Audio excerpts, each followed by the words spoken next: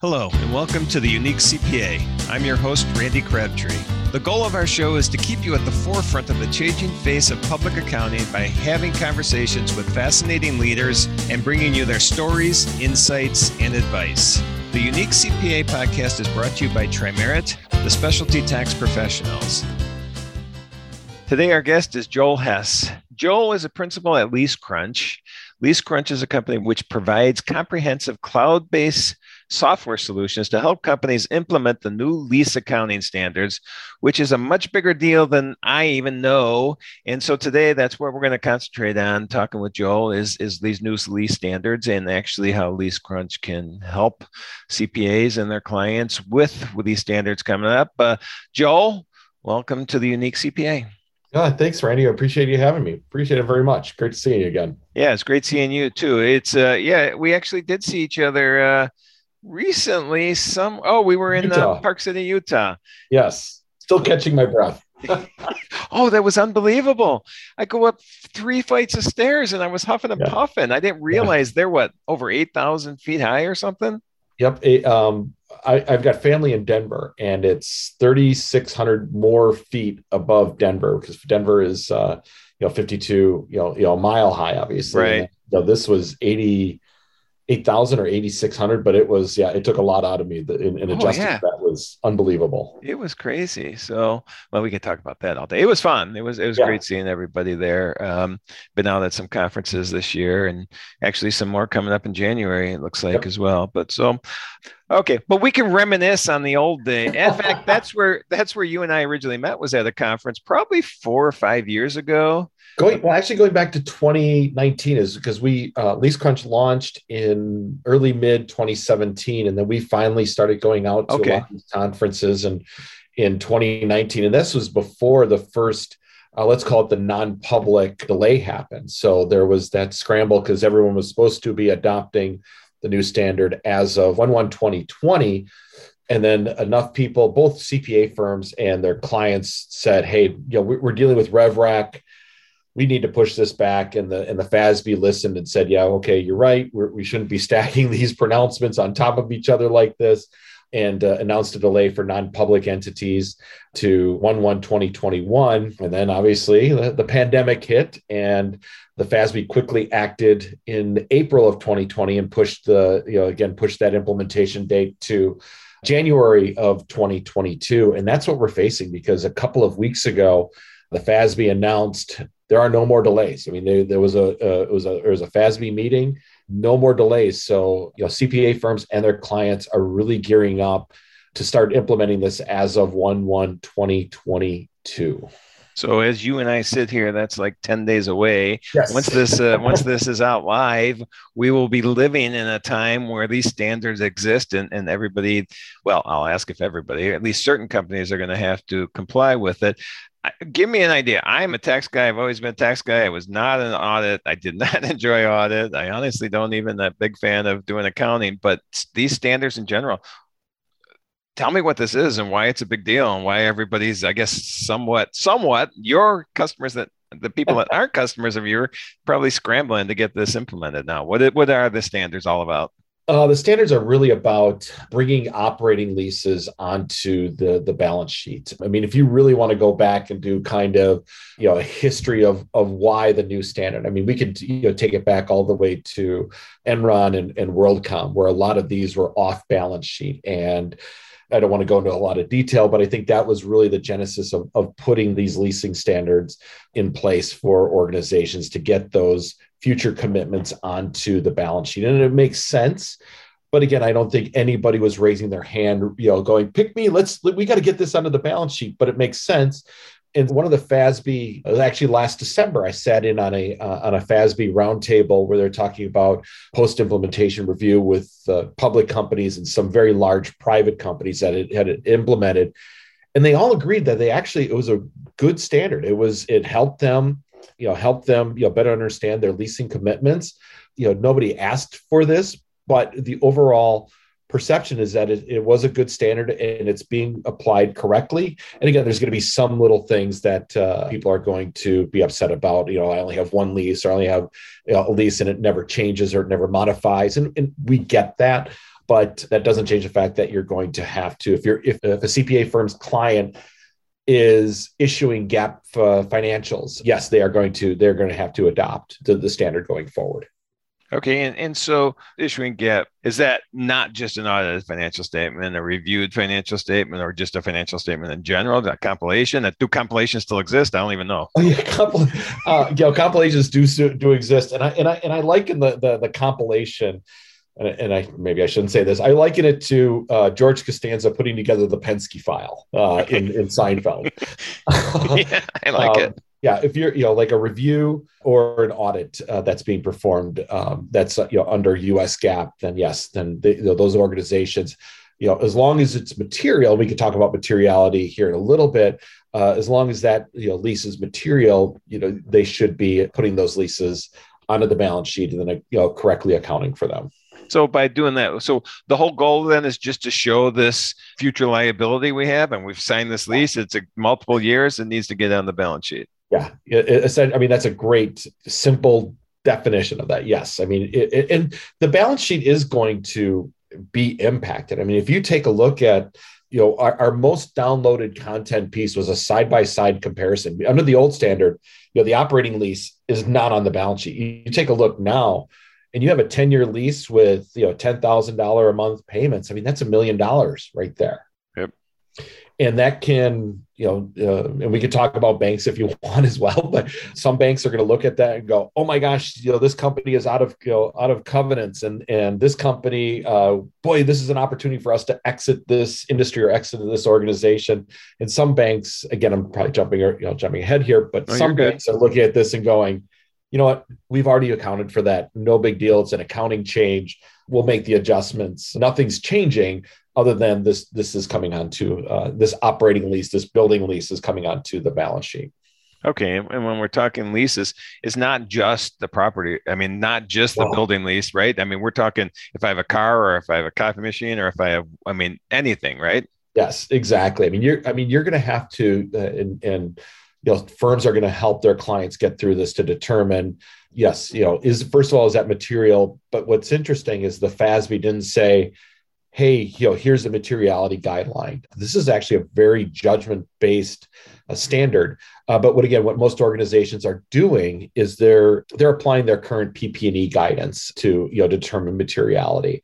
So once you determine materiality, look at vehicles, look at copiers, look at obviously the building and the real estate leases, healthcare. Oh my gosh, healthcare, MRI machines, refrigeration units, some of those industries really lend themselves to a lot of leases. And, looking at restaurants, I'll tell a story here in a little bit about the restaurant industry is fascinating because, again, they have a lot of these what's called embedded leases, where it's embedded inside of a service contract. And I did a demo for a CPA firm and their quick serve restaurant client on the West Coast back in January. And the CFO was adamant. I've got 31 leases. I've got 31 real estate leases. And we were just talking. We were having a conversation about other services that the restaurant provides. And he's like, we buy the POS systems. I'm like, okay, POS systems aren't a lease. And he says, well, we do have Brinks, the armed personnel that comes by to all of our stores every other day and picks up all of our cash deposits out of their safe. I'm like, okay, well, wait a second. You said their safe. Is it your safe or is it the Brinks safe? He's like, well, it's Brinks' safe and, it's called a smart safe. Well, needless to say, we went through an exercise to determine if that really qualified as a lease or an embedded lease. And he went from 31 leases to 62 leases because all those smart safes qualified as a lease and they checked the box on materiality. So he was glad I helped him, but he wasn't really my friend at the end of that call. You're making enemies, huh? The firm was happy. Like, yeah, yes. Right, that's awesome. But we met the standards now. Yeah. All right. So let's talk about, seems somewhat daunting. We got coming up, in 10 days from when you and I sit here right now, we're 11 days, and we need to start to implement a program to start tracking these new lease requirements. How do you get going? Well, the easiest part is what the FASB has done is they've actually put together, some of these practical expedients, and that's a word that you'll hear, these policy elections, where you could just basically take your current lease portfolio and not really change anything. I mean, you can, they call it the rule of three, or the three pack is, something along those lines. Each person calls it something different, and then really just apply it to the new standard. So there are these practical expedients that are available to the end user that's going to make that transition a lot easier and less daunting, but you still want to be able to capture all of your lease requirements. So looking for those embedded leases, going through that contract review, that's going to be the more daunting task, because on average, it takes to review a contract, it takes about 10 to 15 minutes to review a contract. And if you have 10, 100 contracts, you're going to have to read through those. And what we've seen is that we've seen on average between 10 and 15% of those contracts do contain an embedded lease. So it is a worthwhile exercise that they should be doing. But then, implementing the standard, this is where I think software really helps, because those calculations, especially those weighted averages, and those CPA firms that have tried to recreate that calculation, their clients that have tried to recreate that calculation, can find out really quickly that they can get over their head. And that's where those calculations, in the disclosure are, I think one firm called it a monstrosity. Well, okay. So we need to start a program of implementation, but how do we even identify? So a lot of people that I, deal with, because I'm on the tax side, are tax individuals. And so, are they going to be able to identify? Are they going to understand this? I guess their firm might be working on the accounting as well, or the audit, but how does a tax person see what they need to do here? I mean, the tax individual, I mean, there's a lot of times where firms, have, just the relationship with their clients on the tax side, but they should be aware of the standard. I mean, not necessarily have to being able to apply it, but listen for asking the question is, how are you handling the new lease standard? Because, they're going to take the information from the financial statements and then obviously, run through their tax exercises based on that. So you want to make sure that your client has accurate financial statements so that they can, properly assess their tax commitments, if you will. So just being able to ask that question, how are you handling the new lease standard? How many leases do you have? Just being able to have that conversation around, very general and not get into specifics. And then being able to say, hey, you know what, we have a lease accounting group, a committee inside our firm, or we understand that this is a big deal for you. I'd like to introduce you to our lease accounting leader at our firm. And that's really that the tax person really has to do, being aware that it's being implemented now as of 1/1/22. So being aware of that implementation date, and then just being able to ask a couple of questions in terms of how they're handling it, because it does have an impact on the financial statements for their clients that, again, are issuing those GAAP financial statements. And I'm going to be naive here, but when we're obviously talking GAAP financial statements and we're talking tax, there's probably a difference in the way this is treated. I mean, so I'm assuming there's a tax and GAAP difference on. Yes, and maybe your client, and we're starting to see this because some CPA firm clients are saying, what, that's it, I'm buying out my leases. I mean, that's reality. Or the other one is, I'm just going to go to a tax basis accounting. Again, they might have to get approval from their banks, but that's something, that's been a outcome of the new standard. So again, I don't know what that transition looks like from a tax person. I don't get involved on that, but it's something that also the tax partner or the tax person assigned to an engagement, might be, wow, is that feasible? Does changing accounting methods from US GAAP to a tax basis or a cash basis, I think I've heard also, does that make sense for my client? Okay. And you had mentioned before, a firm having a lease technical group on staff. Is that common, or what size firm normally do you see that in? That's a great question, Randy. And one of the things that we've seen consistently across all the firms that we work with, regardless of size, whether you're a top 20 firm according to inside public accounting, or you fall outside that top 400, it's been consistent from firm to firm to firm of having some form of committee or a carve out of a practice or something along those lines, whether it sits in audit or client accounting services or advisory, but it's been consistent from firm to firm to firm that we've worked with, regardless of size, that they have some expertise on staff to help their clients implement this as well. All right. So that's I learned something there. So we are not obviously, a a sales pitch podcast or anything, but I think it's important to see what the solutions are, and obviously Lease Crunch is one of them. And before I even talk about that, so I had Randy Johnston on the podcast last week. We did a recording, and I asked him his opinion of Lease Crunch, and it was all thumbs up. So Randy was very complimentary of the software. So obviously your software is your program, you in general are available. And so let's talk about, because people need an answer, people need a solution. So how does Lease Crunch help with this? Or, obviously any other ones, but Lease Crunch is obviously the best. Yeah, no, I appreciate that. And Randy Johnson, I appreciate the shout out very much so. I think the best way to describe Lease Crunch is we are purpose built for CPA firms.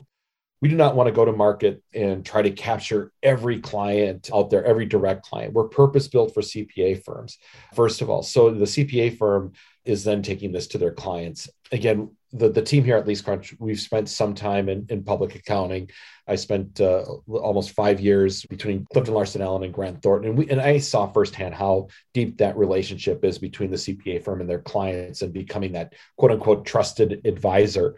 So that's the first thing, is that we're purpose built for CPA firms. The other thing that makes Lease Crunch unique, very appealing to CPA firms, is we're actually the only lease accounting software that allows for client accessibility. So instead of the CPA firm taking on the burden of all the work, there's going to be some clients out there that are sophisticated or have the capabilities to, do some of this work on their own, or they can collaborate with their clients. So, Lease Crunch is designed with 3 workflows: the CPA firm, which is unfortunately reality, taking on all the work, the client taking on the work. But then you have that middle piece where we're seeing a lot of successful implementations is collaborating with their clients, where maybe their clients will set up their account, their GL, their reporting entities, and the CPA firm enters in the lease information. And so we've seen that relationship work really well. And then Lease Crunch meets all the requirements from a hosting perspective. So we're cloud-based. So it's not on the client's premise, it's not on the firm's premise, so that we're checking that box as it relates to the hosted solutions, hosted services set forth by the AICPA. And then there's reports that can be run out of Lease Crunch that their clients can sign off on as a management assertion when the CPA firm when the CPA firm is doing all the work on behalf of their clients. So we check those boxes, and that's, those are some important things that were thought out in the design of Lease Crunch when we started going to market a little over 4.5 years ago. Forgive me if I missed this, but I'm assuming it's everything start to finish. I mean, does it generate like the notes to the financial statement as well, or how's that work? I mean, some of the main reports that get generated, the main reports that the CPA firm clients care about are their journal entries, their amortization schedules, and then most importantly, the footnote disclosure. And to tell a story here, the first time we took Lease Crunch out to the different alliance conferences, and our co-founder and I were showing Lease Crunch to a group of individuals, and they saw the footnote being generated. And I personally had never seen a high five over or cheering over a spreadsheet, but that's what Lease Crunch did. I was like, wow, okay, I didn't expect that, but that's awesome. All right, nice. That's I think I've high-fived over some tax things before, so that's I can relate for sure. Yeah. Going back to that ease of implementation, CPA firm, they had a client, a hospital client in Atlanta with 450 leases. Now I get that this is a little, on the extreme side, but this demonstrates of how easy it is to implement Lease Crunch between a manager at the CPA firm, controller, an assistant controller, and I believe it was one other, maybe a staff level person that had a staff, let's just call it a staff level person. They had 450 leases. They had public debt. So they had a deadline to meet. This was at the height of COVID. So think early Q2 of 2020. And between the 4 of them, they were able to get 450 leases into Lease Crunch, their accounts set up in under a week. Wow. When I look at what Lease Crunch is based on, it's based on 2 principles: ease of use and flexibility. All right. Well, that's great. And I can attest that you're also good people. I've had more than one beer with you before in the past Yep. too. So anybody Yes. I have a beer with, I can tell they're good people. So before I ask you a final question, any final thoughts on the just lease in general, or this deadline? If people need to be scared if they're in mid-January and they don't have something in place, are they going to get nervous? Any wrap up you got for anybody?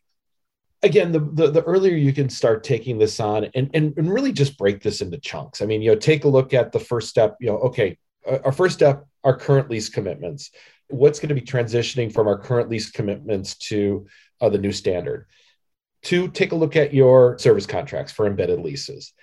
Three, go through the process of evaluating software options. I mean, that's important. I will say of every CPA firm, again, regardless of size, they want their clients to be utilizing a software because, like I said, those calculations, especially all the weighted average calculations in the footnote, are an absolute monster. And if you revise one lease, that's where those calculations really start to break down. And then from there, implement. You'll select that software that you're going to go with. Ask the right questions regarding that software in terms of accessibility, ease of use. Obviously, pricing is a factor, and then start the process of getting leases into your system. And again, it should go relatively smoothly, especially if you're applying those practical expedients that I talked about earlier. But that will help with the ease of implementation and getting this handled successfully. And then your auditor's happy and your bank's happy, and then you can take it from there and go into day two maintenance and whatever that would look like. Okay, so not too daunting. We can get this done. Yes, there's a lot of fear out there. If you got to get this done now, and you should, but I think that's been overplayed, and that's just my opinion. You should be taking some time out to take a look at this, but also don't buy into the hype that it is it is an end all be all. This is way too much work, because the people that have done this and the firms that I've done this with, they're like, what, it wasn't that bad. I mean, it was work, but it wasn't this tsunami or this wave or Right. That we were expecting. Okay. Well, good. All right. Well, before we wrap up, I want to ask one last question, which I've said this the last couple of podcasts. I, for some reason, went away from this for a while, but now I'm getting back into it because I think it's important. When you're not eating, sleeping, and dreaming about leases, what do you do for fun? What's your passions Oh, outside of leases? there's a lot of passions, and unfortunately, I'm based here in Milwaukee. One of my biggest passions is baseball. I mean, I still play. And for the past, this will be my 10th season. I still play wood bat hardball, 90-foot Nice. bases, overhand pitching. I will say, as an older gentleman, 90 feet is a long way away. I turn a lot of doubles into singles, not the fastest guy, but I have an absolute passion for all things baseball. And I can't wait for the new season to start. Great bunch of guys. It's really, it's really helped me kind of relax outside of this because there is so much going on in our industry, obviously. And then the other thing is music. I absolutely have a passion for music. I've started my daughter helped me get back into vinyl collecting, so I guess I could be a hipster, I guess, again. I don't Wow. know, but I've turned my basement into a listening room. So I've got a nice vinyl collection started, that my daughter and I are working on and curating together, and it's been an absolute blast. All right. That's awesome. Baseball and music. And what do you think about the Brewers for the upcoming season? Well, first of all, I hope I'm sure they'll figure it out. Yes, But exactly. the Players Association and the owners, they've got some work to do ahead of for a collective bargaining agreement. But I mean, the Brewers pitching is absolutely stacked, and that's Yep. going to carry you. They do need to figure out a couple of things on offense, and hopefully Christian Yelich bounces back to MVP, some semblance of an MVP form, but with a pitching staff that the Brewers have, both in the starting and the relieving, I mean, they should be favorites to win the division again, and I then would think hopefully have so. a deep run. And you're talking to a Cubs fan here. So I had my run, 5 years Yep. ago now, and it was very good, but we're in rebuilding mode. So yeah, I got a feeling Brewers will be the class of the of that division this year. So all right. Well, Joe, I really appreciate you getting on. I didn't mention it before, but I appreciate you being part of our virtual conference that we ran earlier this month. I appreciate you getting involved with that. And if anybody wants to know more about you or get some more information about Lease Crunch, how would they get a hold of you? I mean, we have forums on our website. Go to our website, www.leasecrunch.com. We have a contact us form. Willing to answer any questions that anybody has regarding the new standard, regarding our software. Leasecrunch.com will be the best place to start. So. Yep, and I was navigating around that today. It was a very nice website. So, all right. Well, thanks again for being here. Thanks everybody for listening. Thank you for joining us today, and you can find all the links and show notes for today's episode, as well as more about Tri-Merit at theuniquecpa.com. Remember to subscribe and join us for our next episode, where we'll be going beyond compliance into forging new pathways of delivering value to clients, diversifying your revenue streams, and leading-edge management techniques and styles. This has been a production of Twin Flame Studios.